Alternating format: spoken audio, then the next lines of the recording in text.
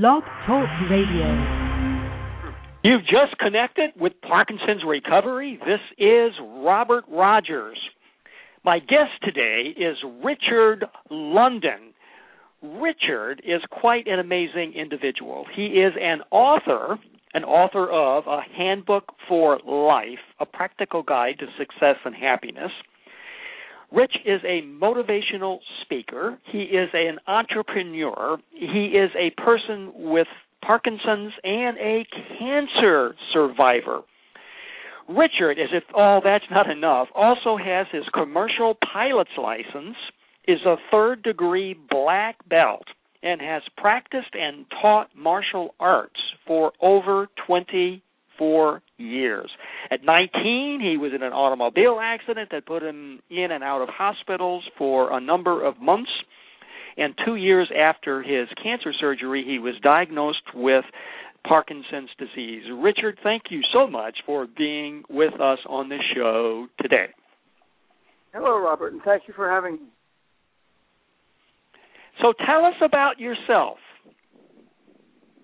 Well, I currently live in the Charlotte, North Carolina area, from the Philadelphia area. Married, have 2 kids in college.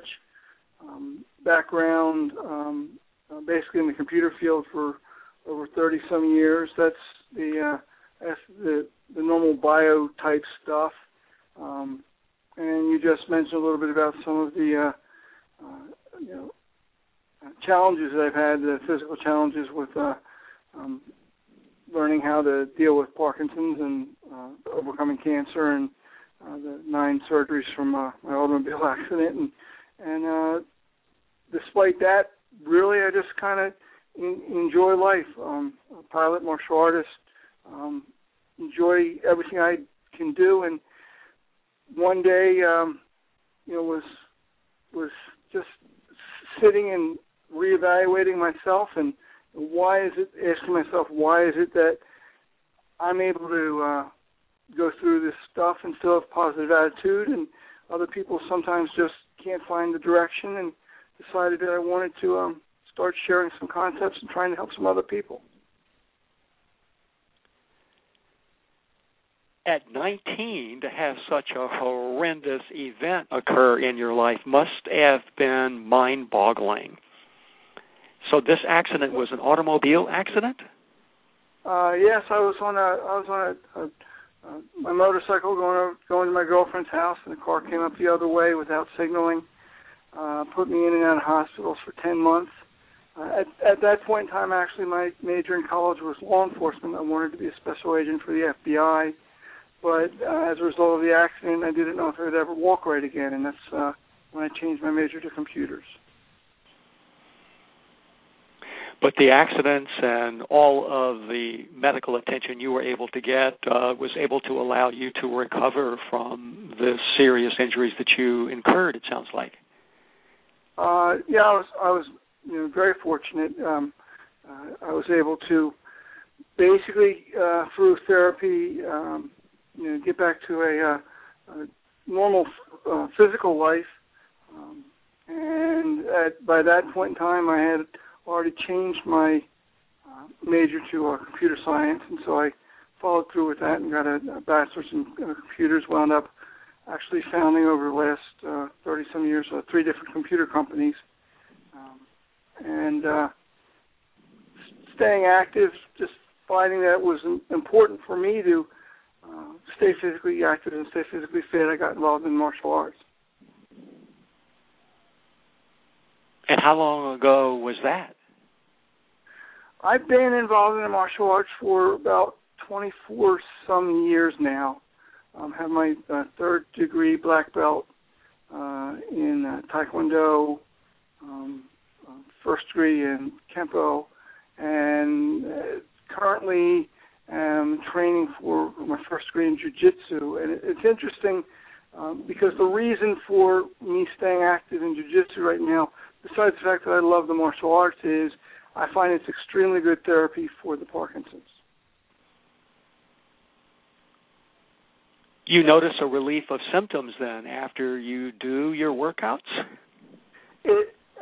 Absolutely. Well, the jiu-jitsu, it's a lot of hand techniques, a lot of weapons takeaways, and you're doing a lot of fine motor skills with your hands. And I walk out of a 45-minute or an hour jiu-jitsu class and feel like I've just had an hour's worth of occupational therapy. And actually, I'll go into a class after the day, walking in from a tough day, where I just feel very drained, and I walk out of it sometimes even forgetting I have Parkinson's disease. That's amazing. And then how long does the positive effect of that 45-minute workout hold for you? Is it the rest of the day and a couple of days later, the whole week, or how does that work out? Well, I think it's probably for a day to a day and a half that it's helpful. I noticed I work out in the gym. I go out 3 mornings a week, Monday, Wednesday, Fridays in the gym, and work out first thing in the morning. And on Wednesday mornings after a Tuesday night jiu-jitsu class, I find that I'm much more have much more coordination than on the other 2 mornings when I go, and the only thing that I can attribute it to is the jiu-jitsu the night before. Wow, that's amazing. Now, do you put on special martial arts clothes when you go to classes? I wear a typical karate uniform, a typical karate gi. Now, you're also a teacher. You've done this for quite a while, so you're also a teacher, are you not? I've taught martial arts for a number of years. I've had was a chief instructor at a local school. I've had some black belt students under me, or some students under me who earned their black belts, and then some private students. Currently, I do not teach at a school, with the exception of just helping out at the school that I'm training at now in jiu-jitsu. So you've done this for a while, and consistently you see that it has an incredible positive impact on getting relief from the symptoms that you're currently experiencing. What I've found absolutely is the more active I am physically and mentally, the more controlled my Parkinson's symptoms are. So my advice to anybody that has Parkinson's, or I would assume any other type of neurologic disease, is to stay as active as you possibly can. Find something.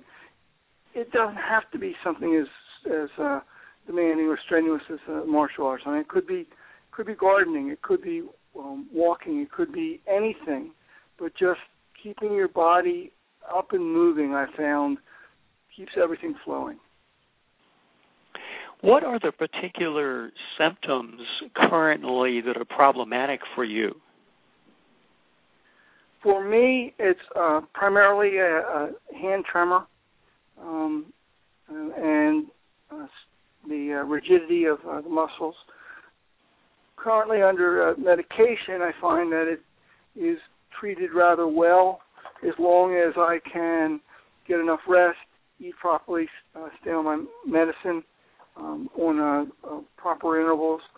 When I was first diagnosed, and I was first diagnosed in 2005, and that's an interesting story because I went to my regular doctor, and he noticed some muscle rigidity and slowness in my gait. He sent me to a neurologist. The neurologist responded by putting me on carbidopa and levodopa, and almost immediately I saw positive results. Within a few weeks of being on the medication, I just, everything seemed to get better. And once it was cleared up, I realized the symptoms I really had prior to the medication. I had a number of balance problems, drooling. I had the Parkinson's mask, some speech problems. And in retrospect, I can tell you they had gotten worse and probably had symptoms 7 to 10 years prior to diagnosis. All of this then rather creeped up on you. It wasn't as if it was evident to you what was going on. I really didn't see it. You're absolutely right. As a matter of fact, looking back in videos of myself, because I have videos of different martial arts tests, karate tests, etc., in retrospect, I understood why I was so slow, or why I felt unbalanced, or why I had to work harder than I thought I needed to. I think part of the reason why it was hard for the doctor to diagnose this, and part of the reason why I didn't really understand or think of it that much, was since my early 20s, I actually had a benign benign familial tremors in my hand, and I was under a beta blocker for that, and just thought that was getting worse. Didn't realize that it was affecting other parts of my body also. And that was, in some sense, connected with the accident, then? The benign tremor? No, I don't think so. And the reason why I say this is because my father has the same thing, and has had it since his years in his early 20s, late teens. But his never progressed into anything else, so I don't think the two of them are related. Now, you mentioned the one medication you take. Is that all you're currently taking, or are there other medications that are helpful? Currently, the carbidopa levodopa is the only medication that I take. I'm taking 25 100 milligram tablets. I take 2.5 in the morning, and then 2 in the afternoon and 2 in the evening. And I find I need the extra half a pill in the morning because I guess overnight, with letting it get out of my system, I need that little bit extra. Otherwise, I can't make it to my lunchtime dosage without some issues. So it's clear that... I'm sorry, go ahead. No, go ahead. Oh, no, I was going to say the only other thing is, on the advice of my neurologist, I am taking 400 units of coenzyme CQ10 3 times a day. Again, because at this point, at least to my knowledge, that's the only medication, or it's not a medication, it's a supplement, but the only thing that has been shown to possibly be neuroprotective and be able to reduce the actual disease rather than just mask the symptoms or put the symptoms at rest. So I'm taking the CQ10. But other than that, at this point, that's all. If you'd like to be able to ask Rich any questions, you can call our toll-free number if you live in the United States, and that number is 877-590-0733. If you live in other countries, I've just discovered that you can actually connect through us and talk with him if you go through Skype, Skype. If you don't know about Skype, it's a good thing to become acquainted with. Apparently, you can connect from pretty much any country in the world to the Parkinson's Recovery Radio Network show page if you go through Skype. And there are some, as I understand it, some membership programs that cost as little as $3 a month that allow you to call literally anybody in the United States from any country whatsoever. So if you'd like to be able to call in and talk with Rich, you can simply go through Skype, and you can do that not only, of course, calling us, but anybody that might be in the United States. You've mentioned, obviously, the physical activity that's made a huge difference in terms of providing you with sustained relief from the symptoms that you're currently experiencing. Are there other approaches or therapies that you also make it a point to pursue that are also making a big difference for you? Robert, I think the biggest thing for me is maintaining a positive attitude and just not letting my situations in life control me. That my feeling is that I'm going to control my situations. I'm not going to let them control me. And some people may poo-poo positive attitude, etc. But if you can't carry a positive attitude and enjoy yourself wherever you go, regardless of what's going on around you, you're, in my opinion, setting yourself up for what can be a pretty upsetting life, because there's a lot of bad stuff that happens. As a matter of fact, I don't know, are you familiar with Professor Randy Pausch? He was a professor at Carnegie Mellon University. No, I'm not. Professor Pausch had terminal pancreatic cancer, and you may have heard through the news or whatever something called the last lecture, and he gave what he called the last lecture, which was basically his life secrets, secrets to dealing with things, secrets about life that he wanted to pass on to his children, to his wife, and basically to us, to the world. And if you have a chance, and any of your listeners have a chance, Google Randy Pausch, P-A-U-S-C-H, last lecture, and there's a number of places online that you can actually listen to his lecture. But one of the things that he said, and there were a lot of really great nuggets in it, was that we can't change the cards we are dealt, just how we play the hand. And when I do my lectures and my talks, I talk about the fact that, we all at one point or another wish that we could change the cards that we were dealt in our lives. But, that's not available to us. All we can do is determine how we're going to react to them and deal with them.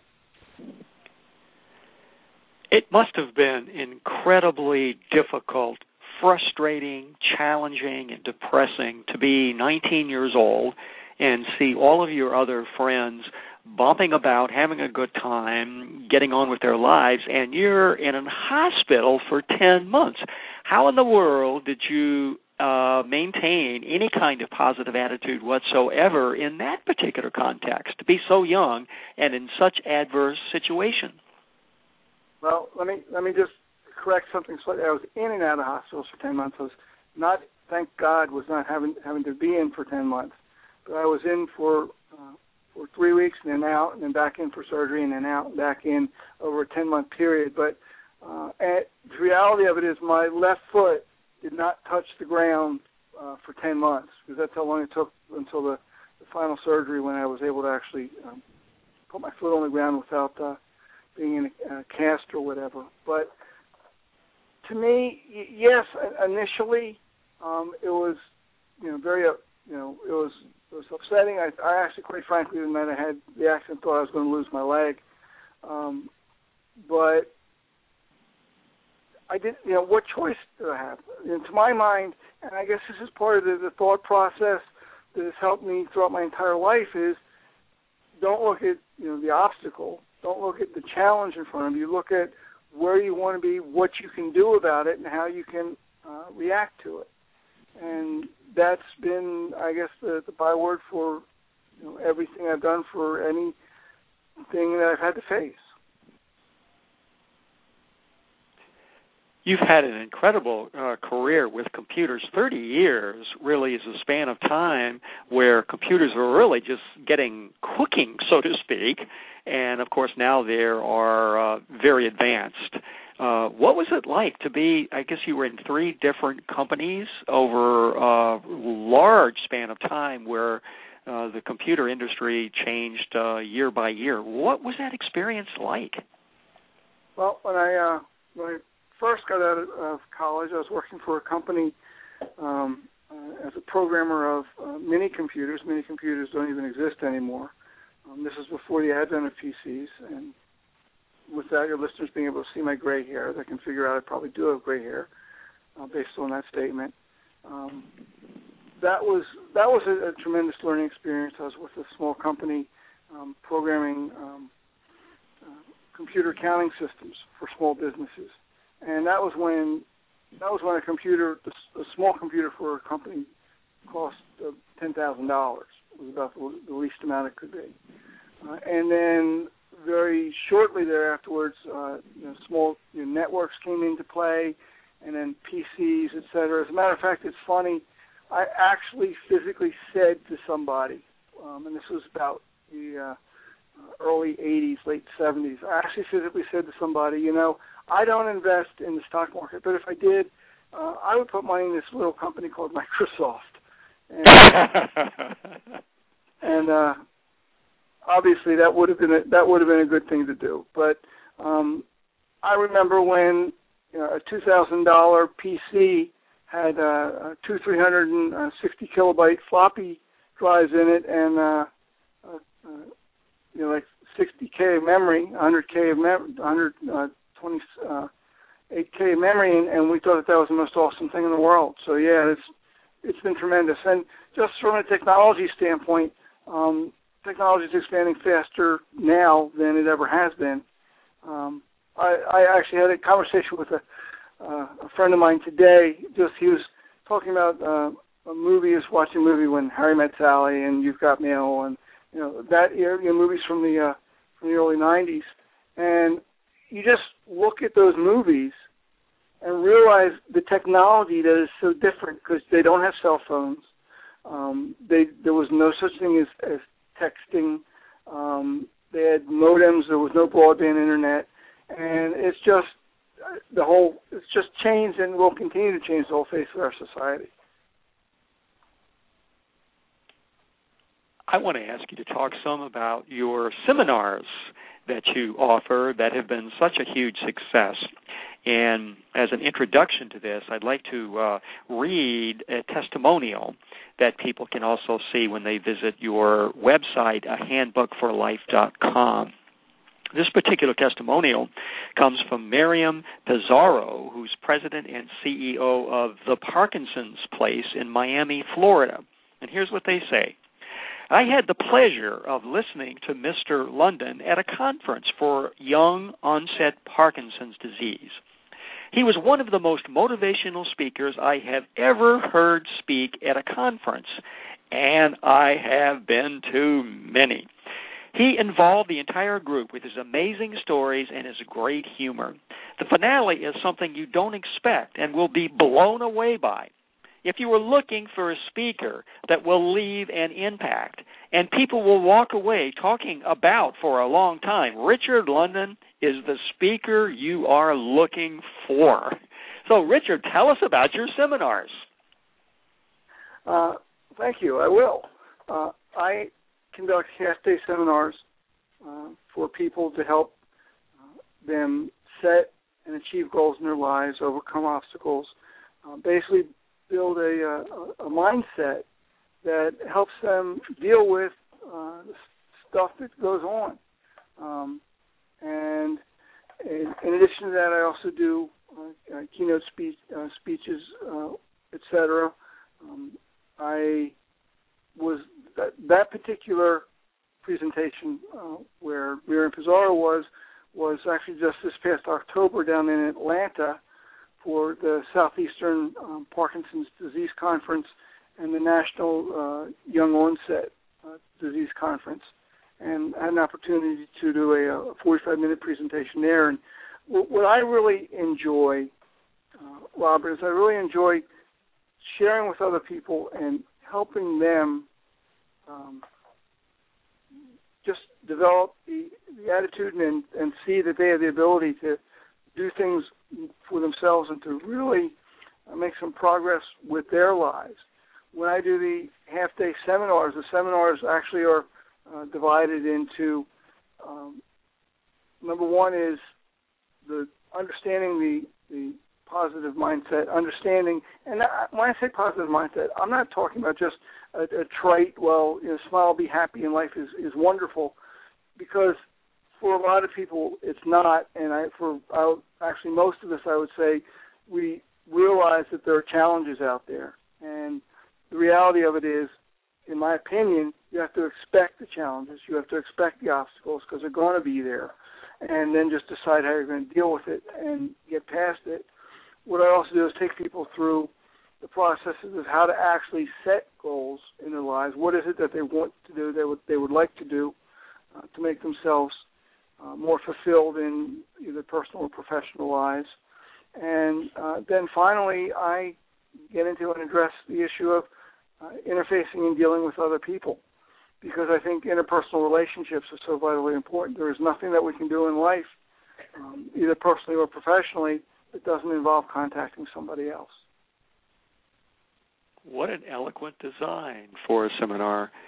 If then a person attends the seminar, would they come out of there with some listing or sense of the goals that they need to pursue?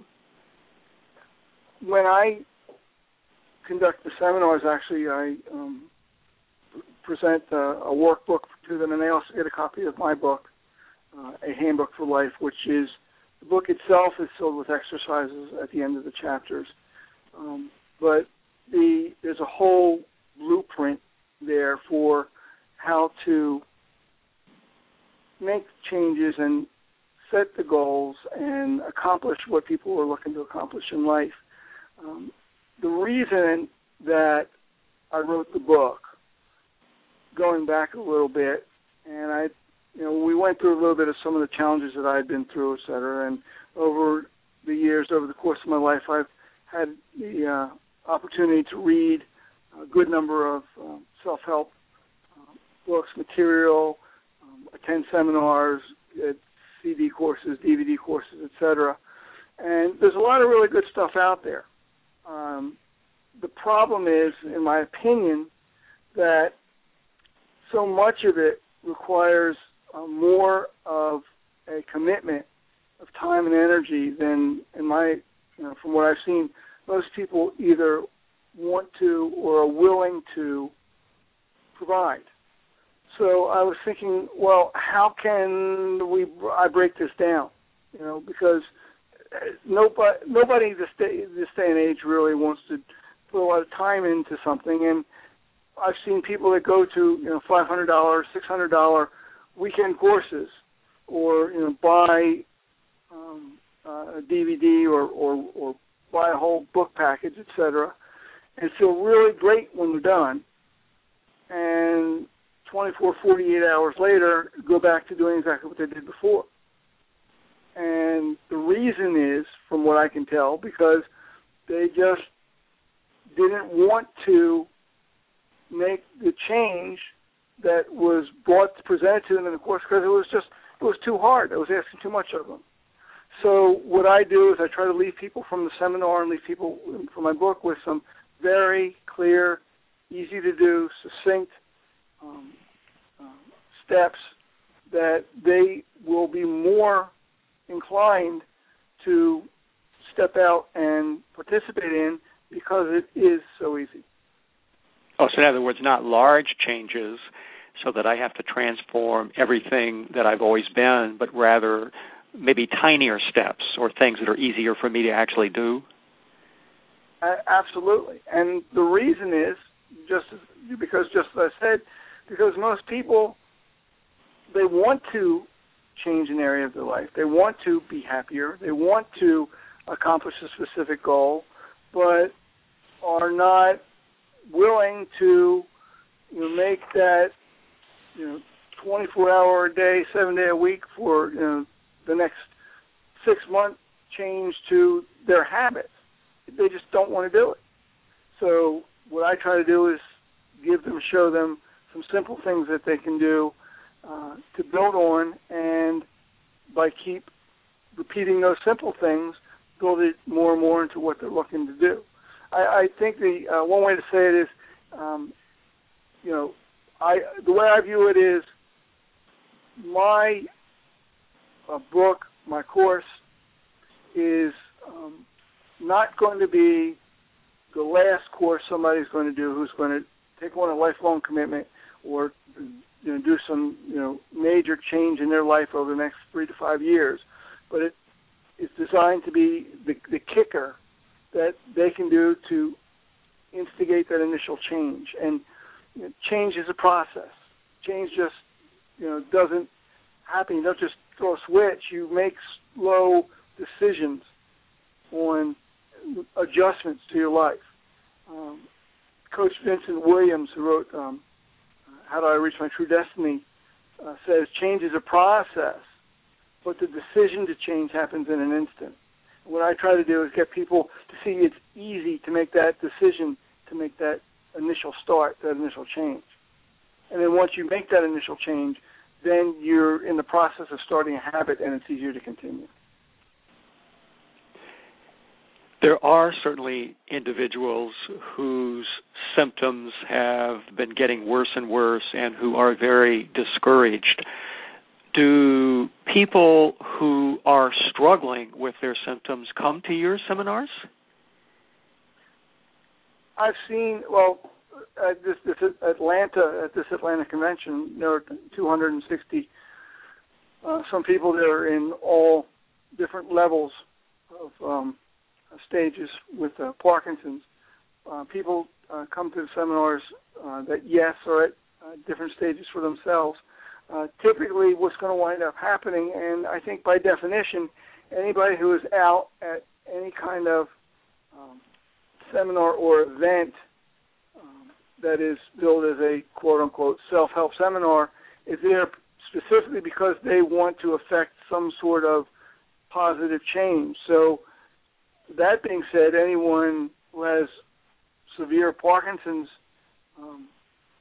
symptoms going on, that doesn't mean that they don't have the mindset that they want to make a change or make some things better. What I do, it's interesting, what I do in the seminars is I start the seminar with an evaluation form and let people evaluate basically the satisfaction that they have in their lives, where they think they are with things, how they think they relate to people, how when they get frustrated, et cetera, and then after the half-day seminar, the 4-day seminar, at the end, they fill out the same questionnaire, not knowing that they were going to be doing it in the beginning, filling it out again at the end. And, virtually everyone to a person, when they fill out the seminar, the questionnaire again, has found that they're much more positive about their life. They're much more hopeful about what's going on. And the reality of it is they didn't take any different medication. They didn't do any different therapy. All they did really was start getting into a new mindset. That's an eloquent, what we call pre-post research design, Richard. That's quite wonderful. Now, your seminars then are 4 consecutive days? No, 4 hours. It's half a day. A half a day? Yeah. For half a day. So, in other words, 4 hours for one day or 4 hours for 4 days?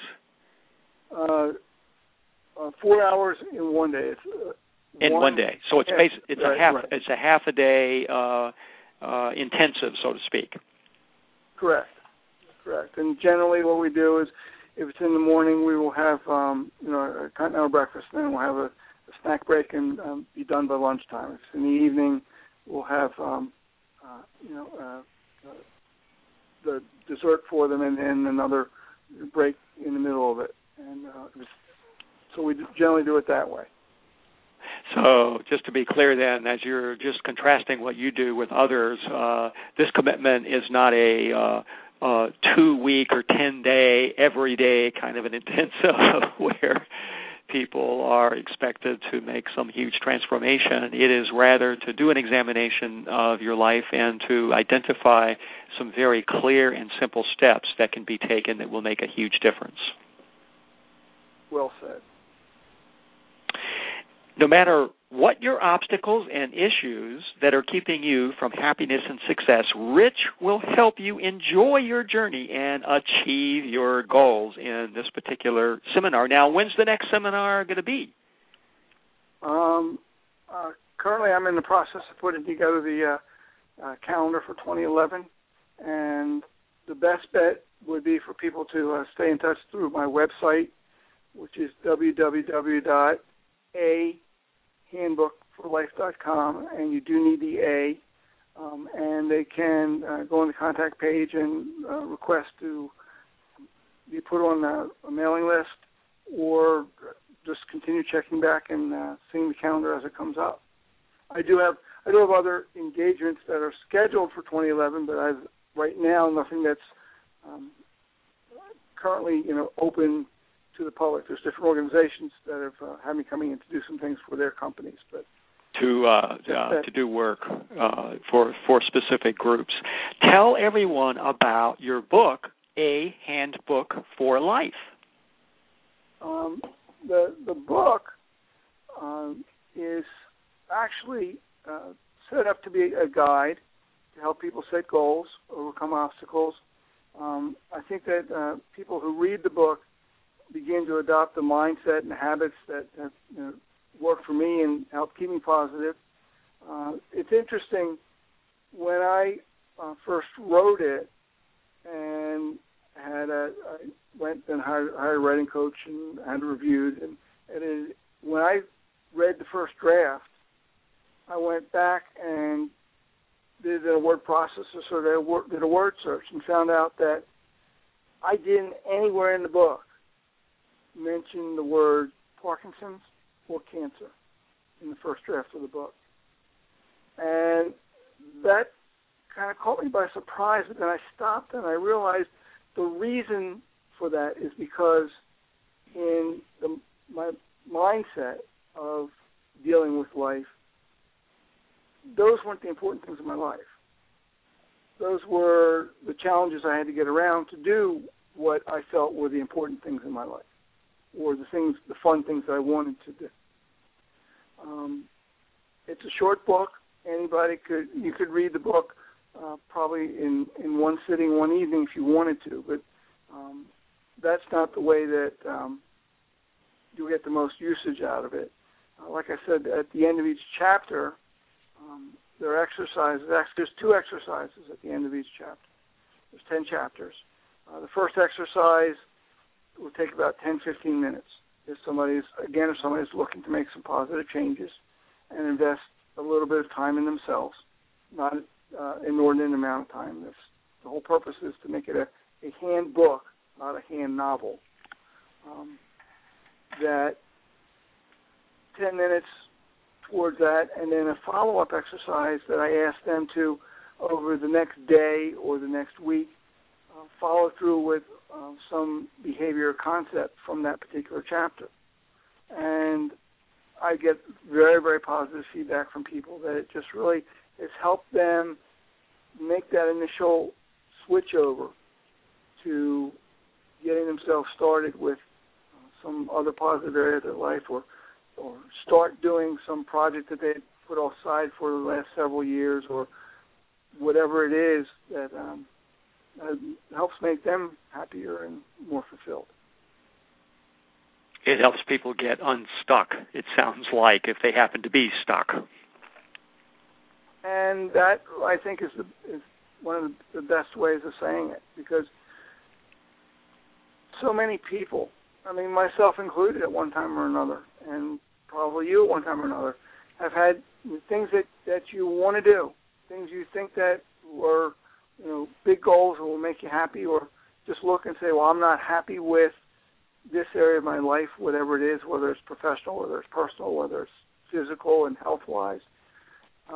But there's always some sort of reason why it's not quite the time right now to go and do it, or here's this reason why I can't do this now. And what I try to do is get people to understand that there is no perfect time. And I talk about this at my seminars too, and this is a good one. Robert, by the way, do you have children? Yes. Okay. I want you to think back. How old are your children? Well, they're really 4. Adrian is 35, Jonathan is 30, Nathan's 24, Stefan's 19. All right, think way back, okay? Because I have to do the same thing. My daughter's 19, my son's 22. Think way back to when you and your wife were having the first conversations about do we want to start a family, do we want to have a child? And if your conversations were anything like the ones with myself and my wife, it seemed like there was always a reason why. Well, now might not be the right time. Maybe we need to wait till I get a little bit better job, or maybe we need to wait until we get some more money in the bank, or maybe we need to wait until we get a bigger car before we have kids. So if any of those points seem familiar to you, and you obviously made the decision and had not only one child but 4, you realize that sometimes you just have to make a decision and then make the decision right. You need to step out, make the change, get started, and then find a way to make it work. And that's your story really resonates.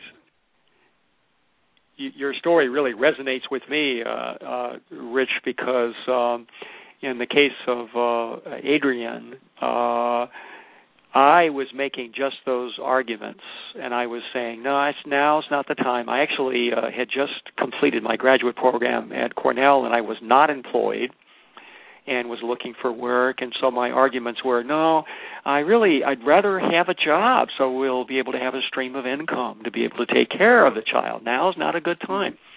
And she was saying, I think now's the time. Well, as it turned out, she was already pregnant when we were having that very heated discussion, as it turns out. So all my reasons didn't make a hell of a bit of difference, as it turns out. Well, then you understand. That's very good. That's very good. So I think that that's a lot of what I'm about, is taking away excuses. People can come to me with all the excuses they want, and without, not that I'm any better or any different than anybody else. I think every human being is precious. I think every human being is special. But when people come to me and say, I can't do this because, I can look them in the eye and say, okay, because why? Because of this physical thing. Well, I'll put you up against any physical malady that I had and tell me, why, you have the excuse of not doing it when I did that and got my black belt, because of it, or got my black belt despite it, or got my pilot's license despite it, or my wife and I were able to do whatever. So I try to help show people that, you can do what you want to do if you decide you want to do it. Sounds like great advice to me. There is a Parkinson's recovery chat room, and during the show, people will sometimes type in a comment or two. I happen to be looking at the chat room now, and one of the comments that was just entered was, quote, "The exercises are excellent and very self-revealing." So that's wonderful feedback for you, Richard, although you know that already, I'm sure. Somebody that unsolicited has basically given a testimonial to how helpful those exercises are in your book, A Handbook for Life. Well, thank you. Yeah, where do people get the book? You can get the book on my website, ahandbookforlife.com. The book is available through any of the online booksellers, BarnesandNoble.com, Amazon.com, although I don't know why, for some reason, if you put in a search on BarnesandNoble.com, A Handbook for Life, Richard London, it comes up on the first page. If you do the same thing with Amazon, 9 pages into it, you still don't see it. So I have no idea why Amazon's search results are the way they are, but the answer is I would recommend BarnesandNoble.com or ahandbookforlife.com. Which is your website. Right. Which, if they go to the website, they also can see some videos of me actually speaking, presenting. They can also read a little bit more of the background on myself and some more description about what the seminars are all about. You also have a blog, Richard, that I saw when I visited the website. Tell people about the blog. The blog has been so wonderful for me, just personally being able to share some ideas, some thoughts, some concepts to help people in different areas of their lives. And I really have enjoyed doing that, just putting out some, what I guess the best way to describe it is pearls of wisdom, although, to me they're just things I want to say. Other people can say I'm wise. I can't say I'm wise. So I'll just say I get a chance to share my heart. And quite often, generally, whenever I put out a new blog topic, I also put it out on my Facebook page and generally get a lot of very good positive comments back. through the Facebook page from different topics. I want to underscore that, too. I was reading a number of your postings, and they are interesting, useful, and very meaningful. So if listeners can go to your website, and again, that address is www.ahandbookforlife. So those 4 words are joined together, .com.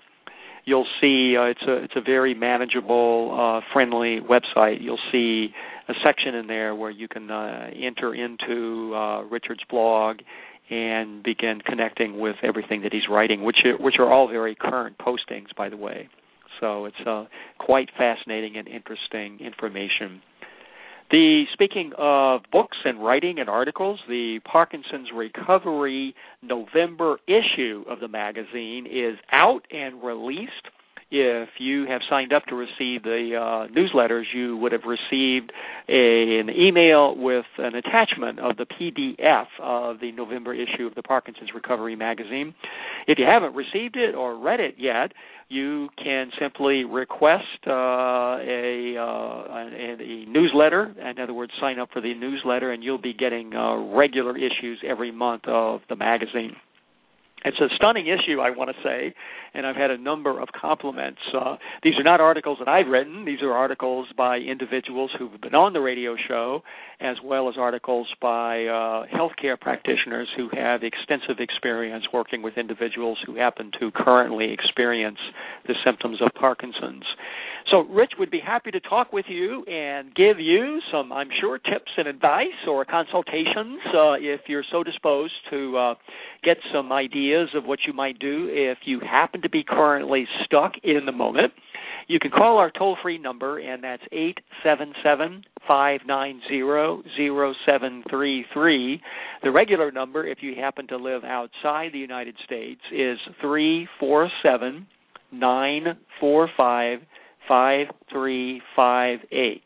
And I'll see that you'd like to be able to talk with him if you'll simply, after calling in, if you'll punch the number 1, and that'll signal to me that you'd like to be able to have a conversation with him. I don't see anybody yet that's interested in asking you questions, Richard, so I've got one for you. I think I need a consultation. And the question goes something like this. I've had a number of emails and phone calls from individuals over just the last month that are from caregivers of individuals who are currently experiencing the symptoms of Parkinson's. They are, the theme of these particular correspondence from individuals are that they are truly struggling. They are facing difficult times in helping their spouses, get through the day. They are getting worn down and frustrated. They are making lots of suggestions that apparently are not being picked up or followed. So they are really literally at their wits' end, and they write to me or call me and say, okay, nothing I've suggested seems to be of interest to my husband or my wife. I really don't know what to do. I'm totally frustrated, and I need help. So what should be my reaction? What would be something I could say to a person in that situation that might help? I think, Robert, first of all, that is probably one of the biggest areas, whether it's with Parkinson's or any other type of chronic debilitating disease, that is very much overlooked, is the care for the caregiver.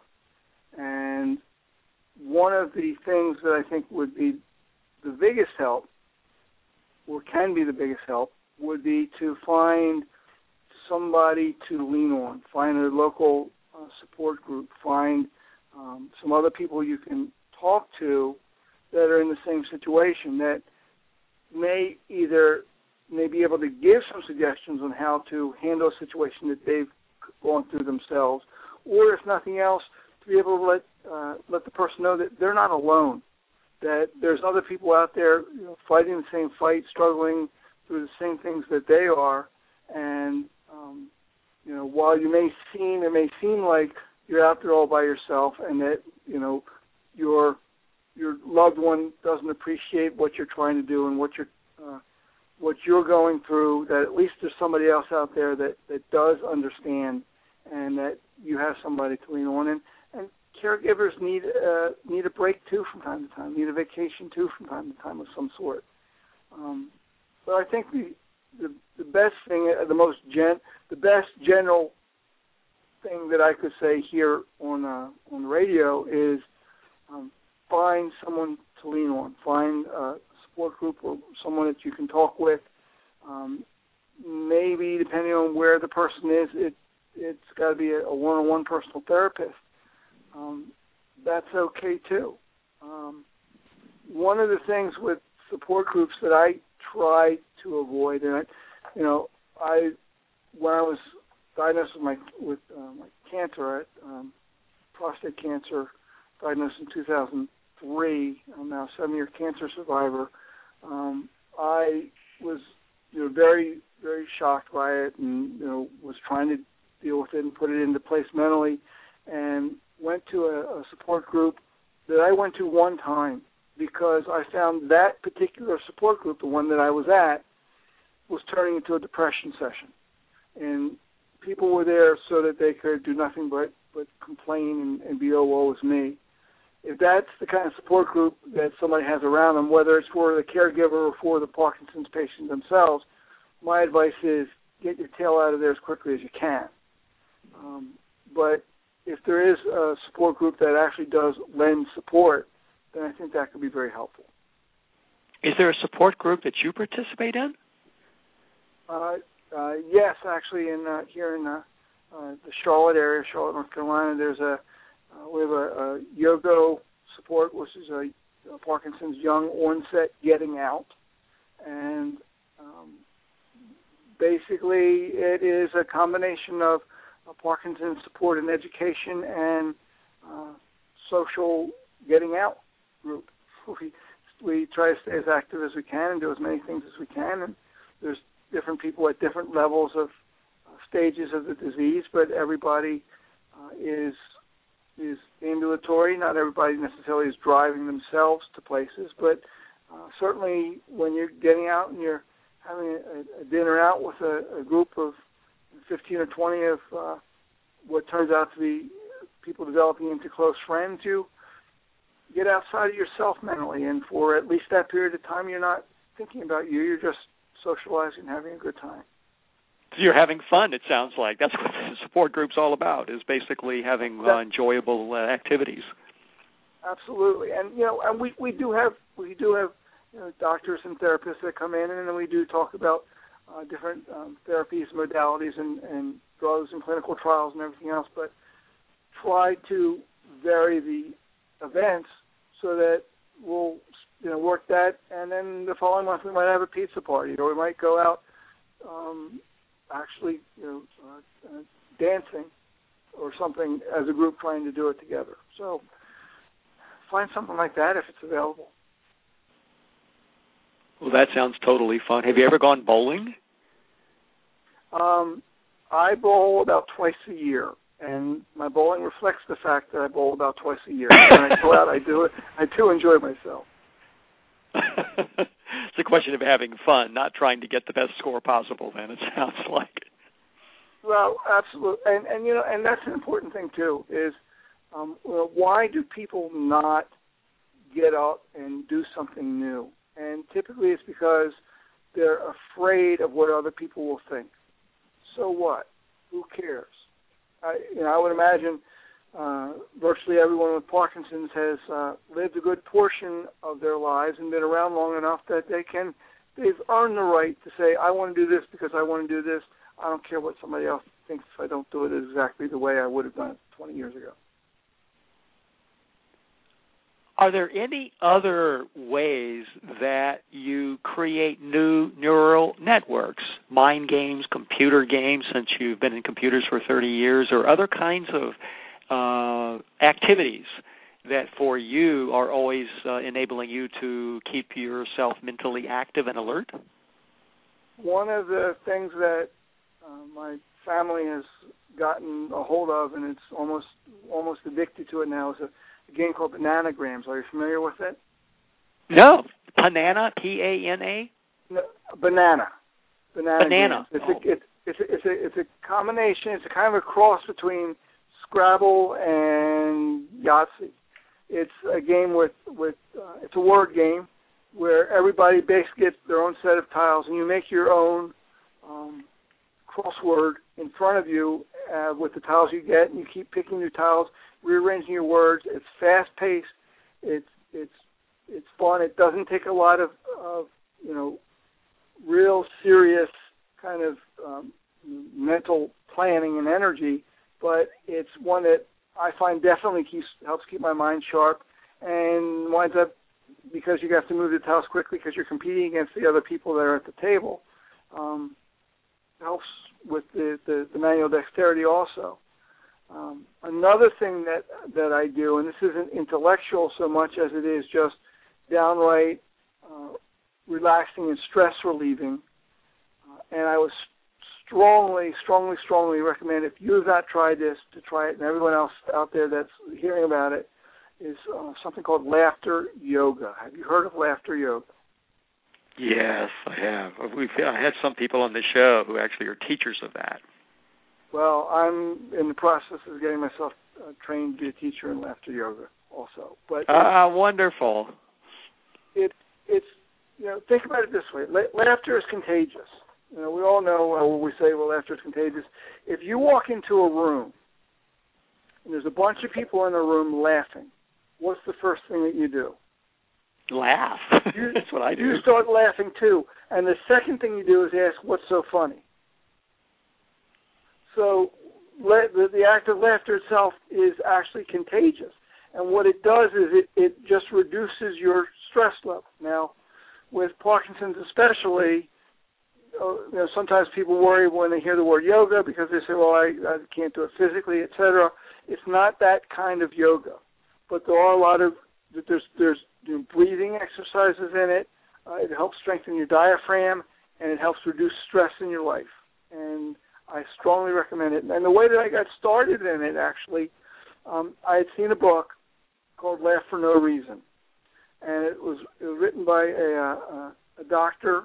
It was actually an Indian doctor who in 1995 was doing research about the health benefits of laughter and the health effects of stress.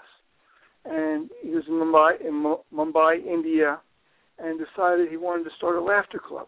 So he had people coming out and just laughing for no reason. Well, now there's about 5,000 clubs in 60 countries. So wherever you are, and so I put the book down. I didn't even finish reading the book. Got on the internet and Googled Laughter Club Charlotte, and that's how I found it. And I recommend anybody do it whenever they can. And it doesn't cost anything. The group I go to, they ask for a donation, so I give them $5 twice a month when I go, and it's awesome.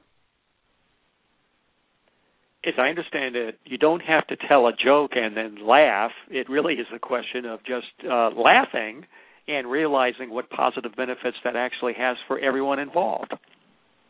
That's absolutely right. And until you do it, you might not understand it, but go and do it. It's funny. My wife and I took my 19-year-old daughter, or our 19-year-old daughter. She spent the first 10 minutes laughing at her parents, and then the rest of the hour laughing with us. That's great. That's the way it ought to work. Now, how many days or years do you have to spend becoming trained to be an instructor in laughter yoga? How extensive of a commitment is that? I think it's really very easy. I mean, it's not like you're doing, you're teaching somebody how to do brain surgery. That's true.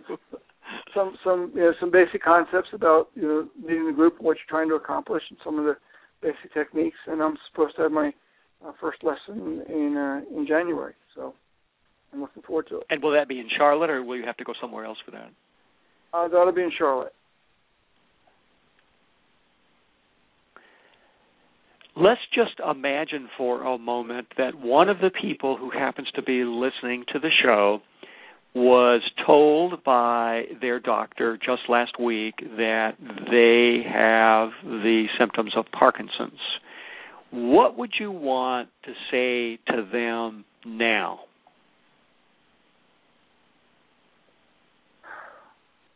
First of all, I want to let them understand that everybody's journey with Parkinson's is different.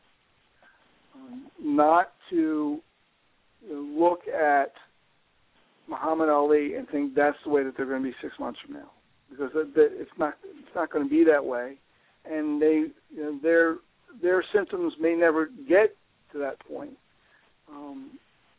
So start getting the information that you can, making sure that listening to your doctor. I'm hoping that it's first of all that's a neurologist that has experience with Parkinson's disease, because if somebody is going to be treated for Parkinson's, in my opinion, they need to be treated by someone who's trained and a specialist in it, not just a general physician who, my opinion, from my experience, my knowledge, a general physician is not really truly, I'm not going to say not qualified, but I'm going to say certainly, from my opinion, not the right person to give you a diagnosis of Parkinson's disease.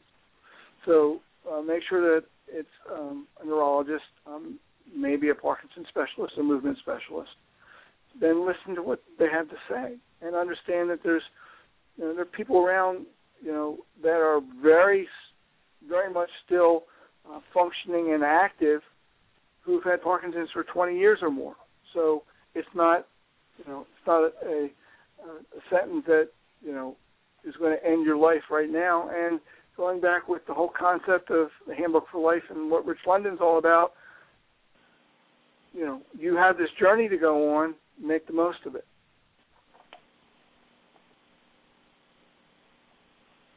Part of what you teach in your seminar is how to improve your interpersonal relationships. Do you have any tip that you'd like to give to people on how they can improve their interpersonal relationships? I think the one of the biggest ones is to allow yourself to understand that everybody as an individual has their own skill sets, their own worth, something to give to somebody else. And I've learned, and especially with Parkinson's disease, and especially since I've gotten to know so many great people with Parkinson's, you can't judge a book by its cover. I think people have a tendency to judge others based on how they look, how well they communicate, what they say, how they move. And Parkinson's disease can drastically affect, how we present ourselves externally to other people. And I've, met an awesome number of doctors, lawyers, teachers, artists, musicians that have been very outgoing, constructive, productive people their entire lives, who now, maybe if they're really advanced with Parkinson's disease, can't talk as well, or slur their words, or shuffle with their walking, or are walking or moving around like in a way that other people would think, well, that's a feeble person. That doesn't mean that their mind is. That's just the way that their body is presenting itself. So, just how do you get along better with other people? For me, it's realizing that everybody is an individual. Another offering in your seminar is you help people to crystallize their goals. Can you give one suggestion that will help people do just that? I think one of the I'll give a great suggestion. Go to the website, and I'm not saying just to push people to my website, but on the website, www.ahandbookforlife.com, click on the menu bar for exercises, and all of the exercises that are in my book are downloadable as PDFs. And there's one of the exercises there on setting and achieving goals, and breaks it out in some steps that I think are very, very applicable to any goal in any area of your life that you might have. So it sounds like there's some golden information on your website. So people need to go there and be able to see it, download it, think about it, and use it. That website again is www. And I'm going to say all the letters so it's very clear to everyone how they can actually land there. Handbook, Handbook, for FOR, life, LIFE.com. And once you're there, you'll see that there's a wealth of information, tips, resources, and support that is available to you now. And, of course, you can also purchase Rich's book, A Handbook for Life, and also find out more information about the seminars that he actually offers. I don't see anybody who has interest in calling in, although this is a golden opportunity to be able to connect with Rich London and find out some good ideas of what you can do if you happen to be currently stuck. So what else do we need to be sure and talk about that we have not yet had an opportunity to discuss? I think we've hit a lot of the key points that I think are helpful, or the most helpful for people. What I've learned in my life is, from my perspective, I think life is precious. I try to cherish every minute of every day, and we've all heard this before, but I think it's very true, is that no matter how bad any of us have a particular situation, there's always someone out there who has it worse. And for us to be grateful and thankful for what we have. From a standpoint of goals and working towards goals, I think Henry Ford said it. Henry Ford said that the obstacles are those frightful things we see in our lives when we take our eyes off of our goals. So look towards the goal. What is it that you want? And figure out how to get there.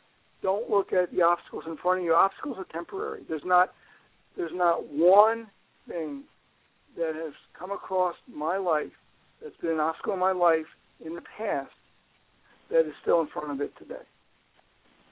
Now it might be as passed as recently as 5 minutes ago, but if you think about, most people think about, what's the most embarrassing situation you ever had in your life when you thought that you just wanted to crawl under a rock and it was the worst thing in the world and you could never face another person again.